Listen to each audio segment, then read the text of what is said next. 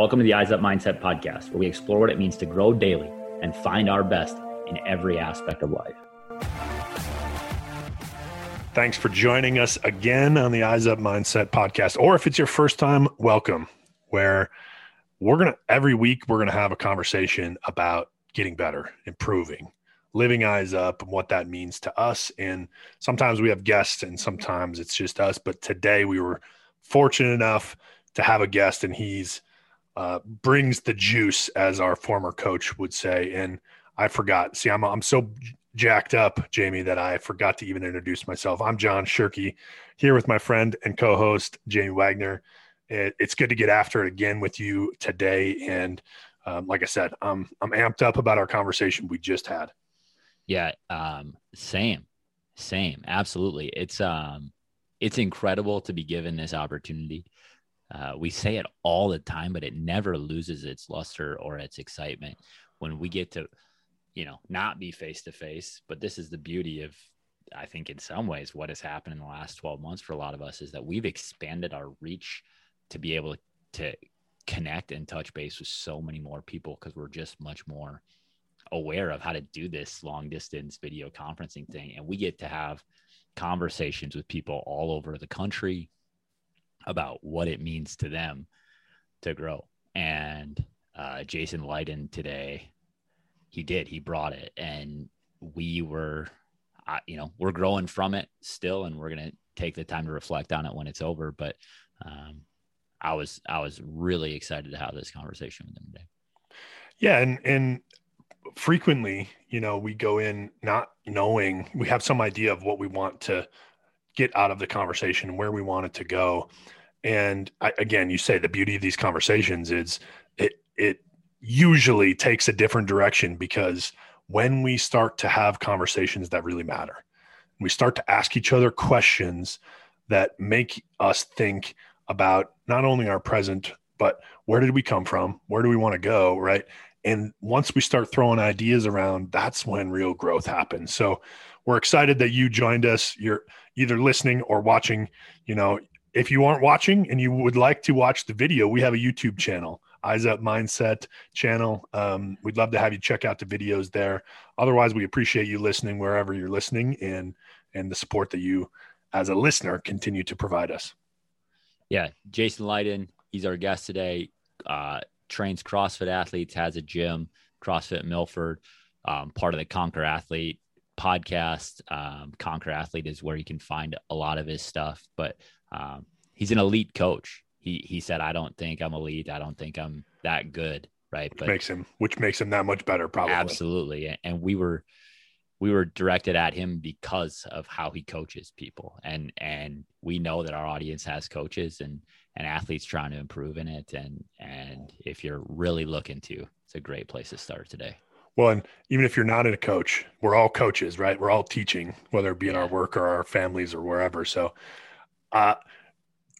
let's get after it. Jason Leiden.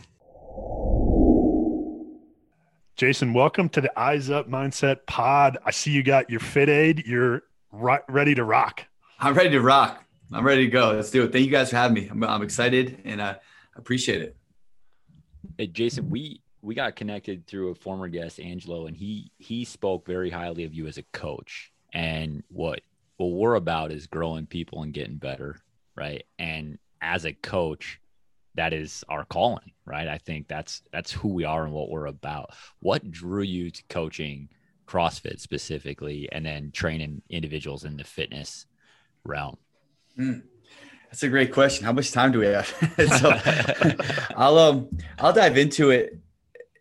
I have a tendency to ramble, so I apologize for that. And I'll try to kind of bring it all back together. But I went to college for phys ed and health and exercise science. So this is something that I was always passionate about. And I grew up playing basketball. So I was in college playing hoops, studying phys ed, health, exercise sciences, and kind of going down that route. And I got to my senior year, and the professor that I really vibe with, he came from Ohio State. So I was kind of like at a fork, and I was going to go to Ohio State and intern to be a strength coach there and kind of go through that whole collegiate gamut, which if you guys for anybody listening, it's a pretty rigorous gamut. You know, it's like you bounce around from college to college and you end up in some obscure places, hopefully to trying to like make your way up to the head spot. Or I was going to go to a couple agency camps for basketball to get an agent to try to play basketball overseas. And I ended up going to play basketball. So I went to an agency camp out in Utah, and like that's my first experience to altitude and just different like depths of training. I got smashed. Mm-hmm. So I came back, I reset, I went out to Boston, and I got an agent in Boston. I ended up making it to Holland, and I was playing basketball overseas in Holland. And when my career ended, I was kind of like at a crossroads again, because I didn't want to go through like that collegiate gamut, you know, of running that gamut, being who knows where. Cause I just met my now wife, and I was like, man, I don't feel like dragging her around. Cause, you know, I talked to him extensively in college. I knew what the path was going to look like. And CrossFit wasn't really around. So it was kind of like being a personal training at a big time studio, which I was like, I don't really see myself going to like a 24-hour fitness or Fitness Edge and just like running training sessions like nonstop there. But one of my friends, so I went into financial planning. Yeah, right. I was like, because that's where my wife was working. And she said, well, you know, they're pretty cool here. We kind of gave you something. I was like, all right, I'll try it out. So to backtrack, and here I go with the ramble. So my basketball career ended like I put my foot under a lawnmower, like chopped my toes up. Ooh. In the hospital for 3 weeks, bedridden for like 4 months. Like I was at my highest high, like, all right, cool. I'm in Holland. I'm heading out to Norway. And then I was like, boom, like just fell off the face of the cliff, like instantly. Right. And that really like shook my world. I was like, I don't know who I am. I don't know what direction I'm going. I mean, I was racing motorcycles. I was doing MMA. Like I was just trying to latch on because my whole identity was a basketball player. And now that was gone. Yeah. Right. And I was like, I'm just trying to figure out who I am in this world.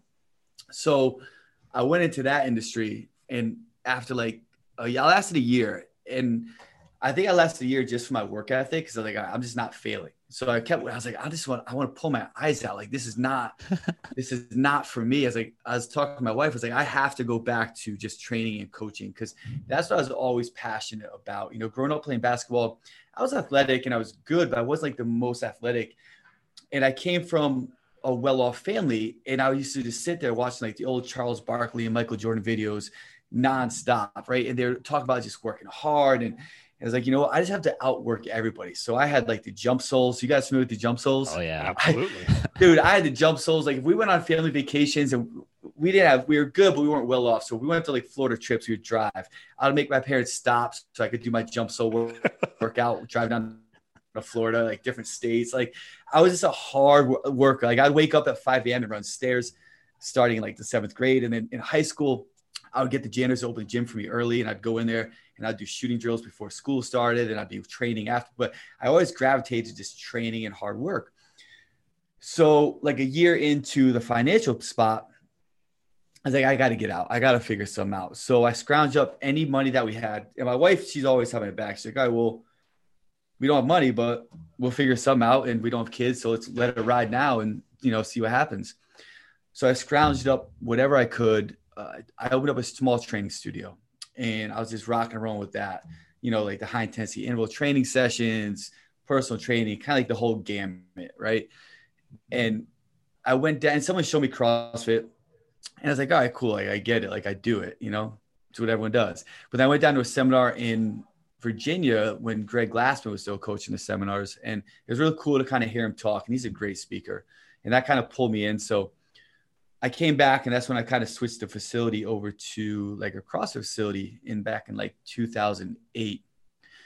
And then it's kind of like expanded throughout the years, and we do a ton of work with fighters and sports teams and people all over the place, but we've kind of built the name of the brick and mortar of CrossFit Milford. So I've kind of always kept it there, but sure, that's kind of like the abbreviated version, I guess, of where I got to where I am. Yeah. So in the middle there, you were talking about how you just had this work ethic. I'm going to outwork everything, right? I'm going to work hard. I'm going to do the thing, whether it's the jumping stuff or the financial planning. I'm going to work hard, and it's going to work out. Right. And I think that's that's incredible value and incredible skill to have. But I think there's also times where hard work isn't the only thing that matters, right? And I think that was, part of your financial planning maybe is you were working really hard, but it maybe wasn't going to work out in the end, even though like, hey, I'm going to push through. I'm going to get to this thing. I'm not going to fail. Yeah. Yeah, totally. I made myself read books and study courses, and I was like, it's not what I want to do. Like I'd still be going to bed every single night. Like, all right, cool. Like what work am I doing tomorrow? Like, I was reading up on this training program. I'm going to try that. Oh, cool. Like German volume training. Cool. Let me figure that out. Right. Which was terrible for the cycle that I did. But so finally, like, I just got to get back to what I love doing. Right. I love coaching. I love training. I love being healthy, and I love working with people to instill that and trying to motivate them. So I just had to get back to it. Go ahead. What makes you good at it? You've obviously had a ton of success. What allows you to be great in this space? I don't think I'm good or great. So I constantly am working to be better.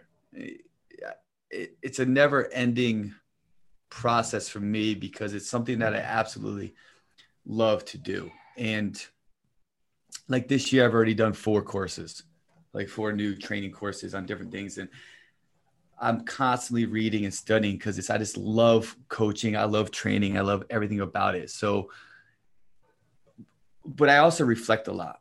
And I've always reflected, whether I was playing or coaching, I was like, how I can be better, and I'll always sit down and be like, wow, like that workout really was dumb. Like that was not good. Why was that? Like, what was I thinking to do that? Or I could have coached this person way better.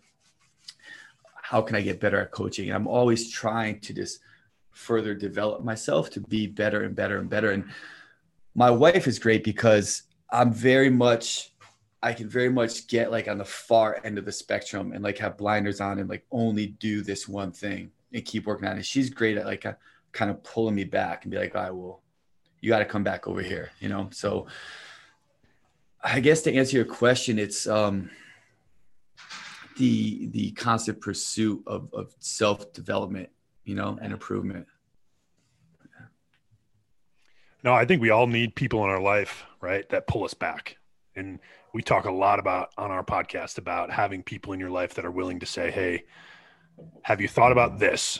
Even I know you're going down this road, but what about this? And pull us back. So I think it's really cool that you have that relationship with your wife, and certainly even about your work. I think my wife and I, we renovate houses and we work together some, but we also realize there's limitations to that because there are times where, we don't communicate as well in that. And I need to hear the feedback from someone else and vice versa. Right. But I think that's a really incredible relationship to be able to get that feedback and say, hey, let's pull back and get back on the spectrum here where it's healthier maybe. Yeah. Like I can't agree more. And I got to credit my wife for that. I'm a very intrinsic person, and, I coach and I talk a lot and I love talking, but I don't like meeting people. I don't like expressing my feelings. And I'm Irish too. So it's like, if something like hits me the wrong way, I'm just like, F it. Like I'm moving on from it. It's done. And my wife's fantastic at kind of making me talk and communicate. And through that process she was actually the first one to really talk to me about the art of communication. And it was a simple book of like the 5 love languages. Yeah. And that was kind of like the start, I think, to something that really helped me with coaching, because I read that book and then her and I had so many conversations on that because from a communicative standpoint, it's different for each of us. And I was like, wow, like if communicating with my wife is she receives language like this way and I'm giving it this way, well, does that apply to coaching? And then I kind of started diving down like different archetypes and how to talk to different people and reading into body languages and personality types and being a better coach just simply off understanding the person more and how they can receive information. And I actually had some really good teachers on that. I did a 1.5 years at Springfield College, my first year. And there's a volleyball coach there, Joel Deering, and he was a professor there on coaching. And it was amazing because his entire course was on coaching relationships and talking to people. And as I sat through the course as a freshman, I'm a freshman in college, so I wish I paid more attention to it. But there's some things that he said. Now I'm like, wow, like Joel was talking about that, 27 years ago to me. So I was pretty fortunate to kind of sit through his course. But that's something that catapulted me with the most was just language and understanding language more. I think you are willing, and this is, I'm going to answer the question I asked you earlier. Like, this tells me why you're a good coach. You're willing to take something that feels so foreign to a lot of us as coaches, something that like the 5 love languages, right? That's a conversation between me and my spouse or me and my significant other. No, you said, I'm going to take this thing from over here. I'm going to translate that skill, and I'm going to be vulnerable enough to say, I'm not good at this thing. Let's go. Where does that come from? Where does that ability to say, I'm going to do this thing from over here and I'm going to try it over here? Because a lot of people don't want to take that risk and maybe fail. Oh, man, that's a great question. I think if I would really think about that, the art of being vulnerable and transferring of skills. I don't know. I know I've always reflected a lot from playing basketball and big, like, why am I not a certain way, or how can I get better, and what do I have to do to get better? And were you willing to reach out and get feedback through that process? Was that something you were always doing also? 100%. I think I don't fear failure, and I don't fear of looking a certain way. Yeah. I could care less, and I think that helps me a lot. Like, if I don't know something cool, I'm going to figure it out and I'm going to try to get better at it. And if I look like an idiot, I could care less what I look like, so I think those 2 things help me with it. Yeah. No question. And that's a question too, because I think that's, again, a skill that you have. Where has that always been a part of who you were, or was that something growing up or in college or playing professionally? Where did you learn to say, hey, I don't care how I look anymore. I'm going to do this thing. I'm going to get better. I'm going to figure it out. It doesn't matter because what you think of me. I'm going down this road. I think it was like, I think major changes or effects happen through 2 things, right? Either desperation or extreme purpose. And you're like completely desperate to be like, I'm tired of being overweight. I'm tired of being weak. I just have to do this to get better. Or extreme purpose, where you're like so driven to reach or achieve a goal or to take the next step that nothing else matters. You're just going to keep doing what you have to do. So for me, I think it was a little bit of both. I had desperation of just not wanting to be a certain way, and I had extreme purpose. And I think the mixture of those 2 just allowed me to view certain things as either unimportant in that path. And the way I presented or looked over not knowing something, like, I didn't care. But I also think some of that stemmed from some of my mentors. And I had lots of mentors who were the same way. And one of my first mentors told me that it's okay to not know the answer. Like, great coaches don't know every answer. It's impossible. And it's okay to not have the answer as long as you're willing to find it, and having good mentors that spoke to me the right way, I think helped with that as well. I think as coaches, not only being willing to say, I don't know the answer, I'm going to find it, but also humbling yourself enough to say that my athletes, the people that I'm coaching, might help me get to that answer. Because I think so many coaches, it's like, I either know the answer or I'm going to pretend to know the answer. Or if I don't know the answer, I'm certainly not letting my athletes know or, provide feedback. But I think that's what separates even, probably good from bad coaches, not even great coaches, but it's the willingness to have your athletes influence you if you don't know the answer. I think that's really cool. Absolutely. Have you had anybody walk that road with you where you were training them or coaching them, but you just took huge stuff from them? So like athletes that I was coaching? Yeah. Oh yeah. It's everyone.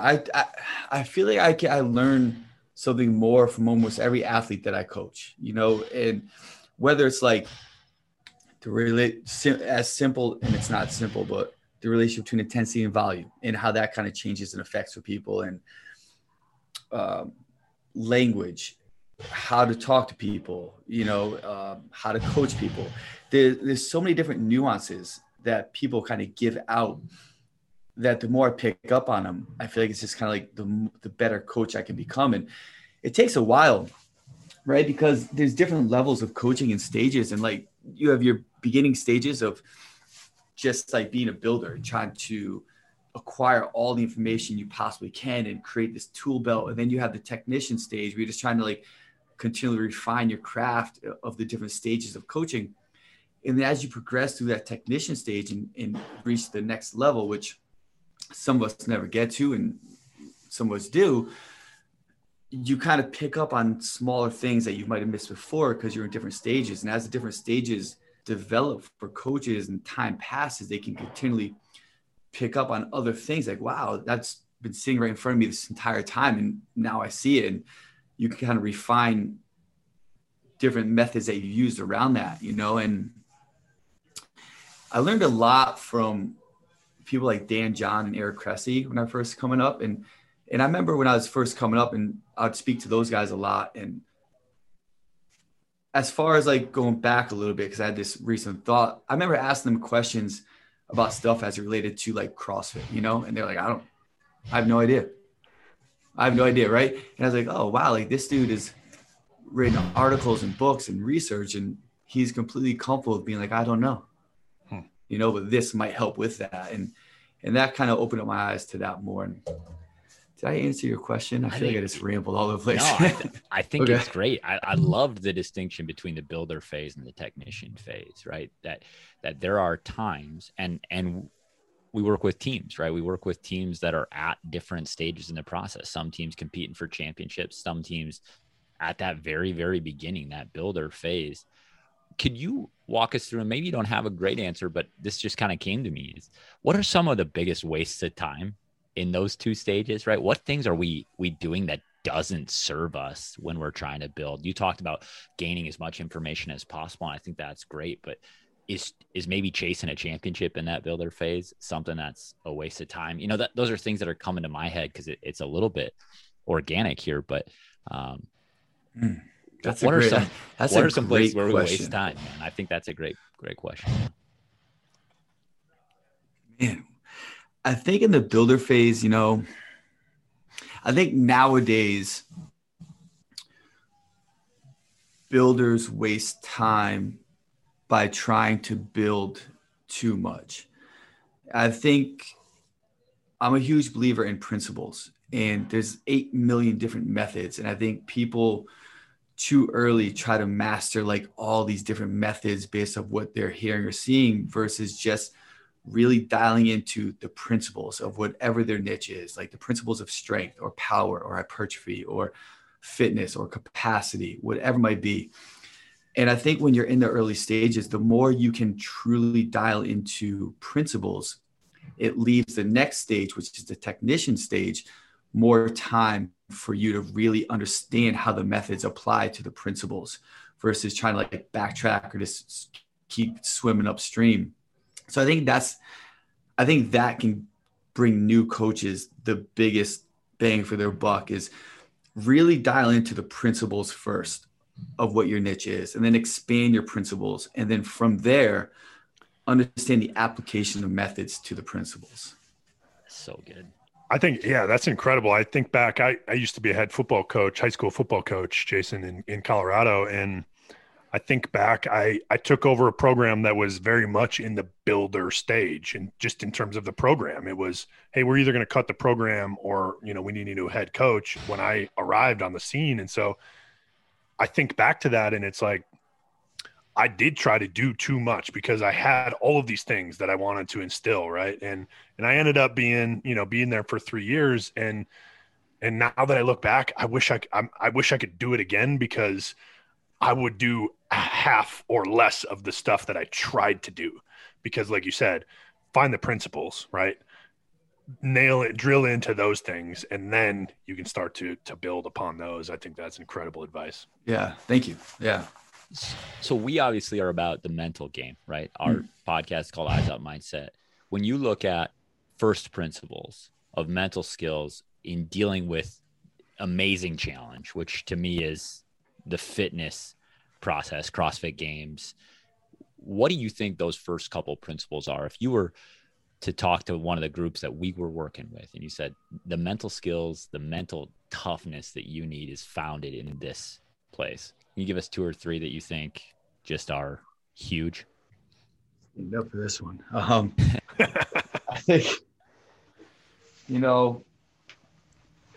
this is a deep question because this is a road I've gone down extensively this past year and a half, was really trying to understand mental fitness and mental resiliency. And I look at fitness and conditioning as like 2 different things, right? So fitness is your VO2 max, your squat, your snatch, etc. But conditioning is the application of the mental side of it with your fitness. And that's why many people have great fitness, but in my mind, not really good conditioning because they can't apply the mental side of it. So where does the mental, from a principle standpoint, with improving the mental game, where does that really stem from? And I think I would classify it as 3 things. Number 1, your inner story. And I think lots of people don't really understand their inner story or what that inner story is. An inner story can really tie back to you as a child, how you were spoken to, how you were told to look at things and view things. And those inner stories can dictate the second principle, which is your inner dialogue. And if the inner stories are never really expressed or analyzed, then they are blockages. And they'll continue to block people from allowing what I'm going to say is freedom to perform or execute, because their inner dialogue is going to continually pull them back, whether it's like, you can't do this is too hard, you're not ready for it, who do you think you are even trying to do this, right? And then the third principle from there would be the understanding that nothing is guaranteed, and that's okay. And I think you can put forth all the effort in the world and the hard work and the dedication and the sleep and the nutrition and the training, but still you're at that goal of what you're shooting for, it's not guaranteed to you. And I think once you're okay with that and you refine your inner dialogue and you're able to release that inner story, you truly allow yourself the freedom to be you and to perform and to execute and to be okay with what you do and to be okay if it doesn't turn out the way you want it to turn out, because everything else is dialed in from that spiritual standpoint. Man, that's incredibly powerful. And I think when we do connect with that inner story, you're able to hear the inner dialogue and you're ultimately able to say, you know what? This doesn't define me. I think you talked about it when you got done playing basketball. I think we all struggle with that when we end our athletic careers. It's like, I'd spent so much time working towards this goal and I didn't reach the pinnacle because so very few do reach the pinnacle. And it's like, who am I now? Well, what's the inner story I've told myself for so long is that if I didn't get to that level, maybe I'm not good enough, or maybe people won't like me or care for me. Well, look, there's all these people that like me and care for me. It obviously didn't matter in that way. And I think, right. I just think I hadn't heard it described in that way before, but I think that it's really, really good. Thanks, man. Yeah, that's a great question. It really made me kind of dive deep and think. Yeah. All right, I got to ask, Jason, let's lighten it up just a little, because I know we've been hitting you with some deep stuff, but I see the Wings poster behind you, which if you don't know what that is and you're listening, it's Michael Jordan, iconic Wings poster. Yep. He's got his hands out to the side, palm of the basketball. What's your Mount Rushmore of basketball players in order? Is LeBron even in the conversation? Oh my God, that's such a good one. See, how many do I get? Yeah, you get 4, but I was going with an easy question after all these emotionally. All right, so I gotta say Jordan, obviously, right? I'm gonna say Wilt Chamberlain. I'm gonna say Kobe Bryant. It's like this fourth one is it's tough for me because it's like if I want to go with someone that completely like changed the game, then yeah, like LeBron and his abilities and size and strength. Like he can be up there, but I feel there's also other players that, like the Elgin Baylors or the Pete Maraviches. So many of these other guys that really kind of catapulted it. But if I would say, all right, like who was like completely dominant, I gotta say LeBron. So I'll say Jordan, Kobe, LeBron, and Wilt.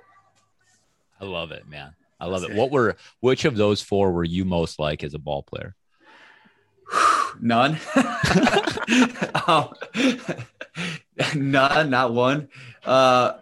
I was a shooting guard. I love to shoot. So I would say I'm gonna love to say Jordan because that's who I grew up idolizing, watching. For sure. But I couldn't do any of his moves. I was more like the Steve Kerr as opposed to like the Jordan, But Steve Kerr has done great for himself in terms. Oh my God, Steve Kerr is the man. Yeah, absolutely, no doubt.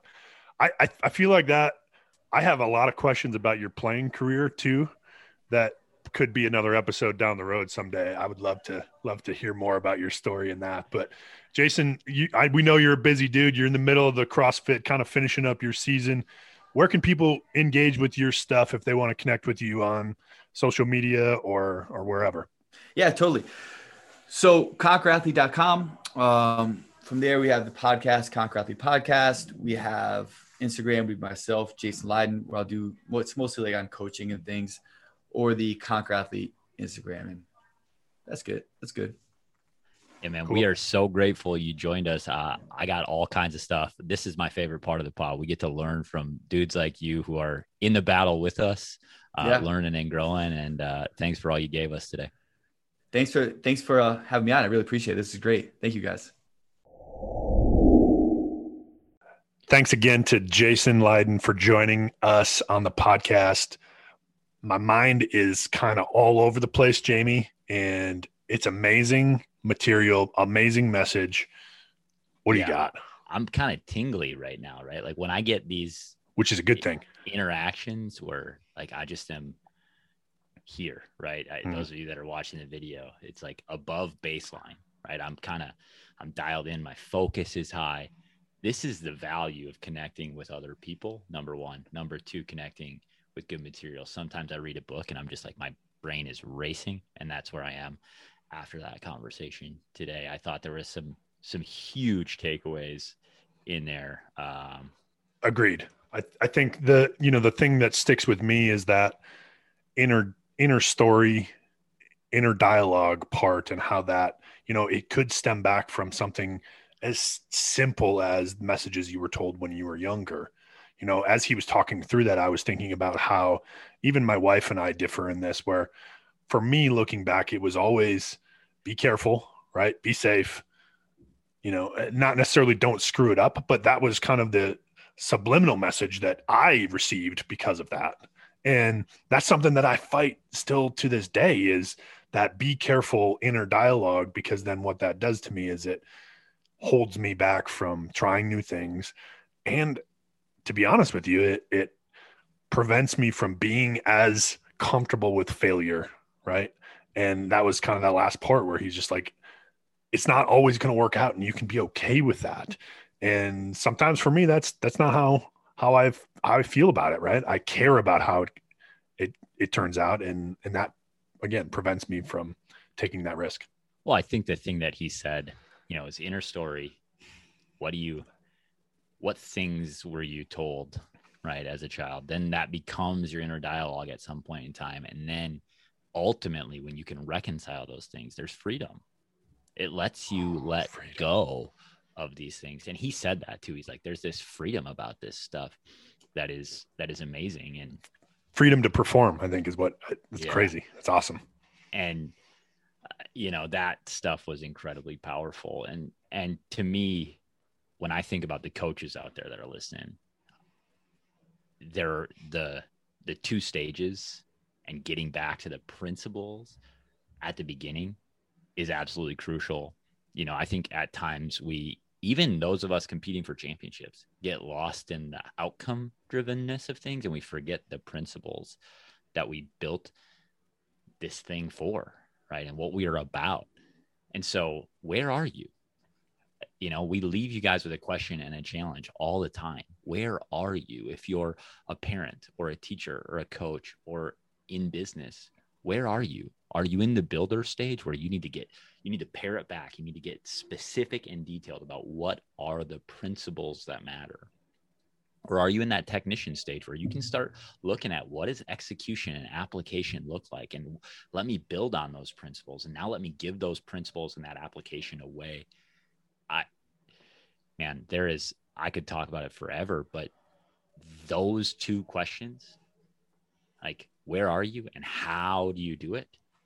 If you can start to answer those things, that's an amazing first step, second step, third step. Take a step. And as always, live eyes up.